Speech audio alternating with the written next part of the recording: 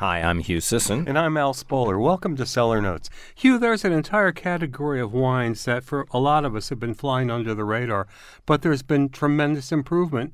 That's kosher wines. Absolutely. So for the last several years, as we approach Rosh Hashanah and Yom Kippur, I've always tried to do a show or two on kosher wines.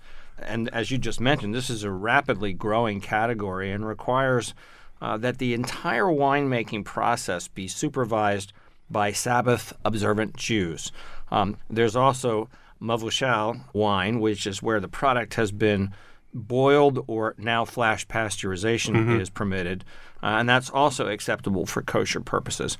Kosher wines will be appropriately labeled and are produced actually in wine regions all over the world. Yes, they are. So it's kind of changed a lot from way back in the day. Anyway, here are four I found that are good examples of the great and emerging quality of kosher wines.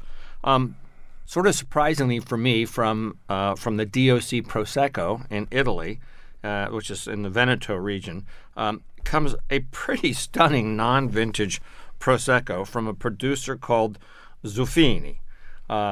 The wine is pale straw with a delicate spritz and has a bright nose of white flower, peach, and green apple. And it was really appealing the way it just kind of jumped out of the glass.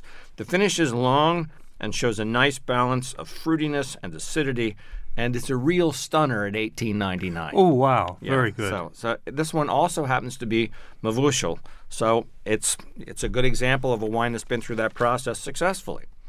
Now, I tried three wines from a label called Gilgal, which is produced at the Golan Heights Winery in Israel. The 2021 Chardonnay, the 2020 Merlot, and the 2020 Cabernet Sauvignon. And all three were quality products. The 2021 Chardonnay showed sort of classic citrus aromas with subtle oak notes, medium-bodied with a fresh acidity, and a restrained tropical fruit flavors. It is a pleasing wine that will not disappoint, especially at that $19.99 price point. Very good. Yeah, I thought it was really quite good.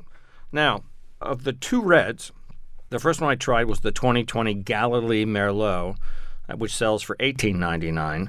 And this is also a pretty good value. It's deep garnet with forward aromas of dark cherry and spice with a note of orange peel. And the wine is, as you would expect from a Merlot, well-rounded, full-bodied, with a lingering finish. It's not too shabby.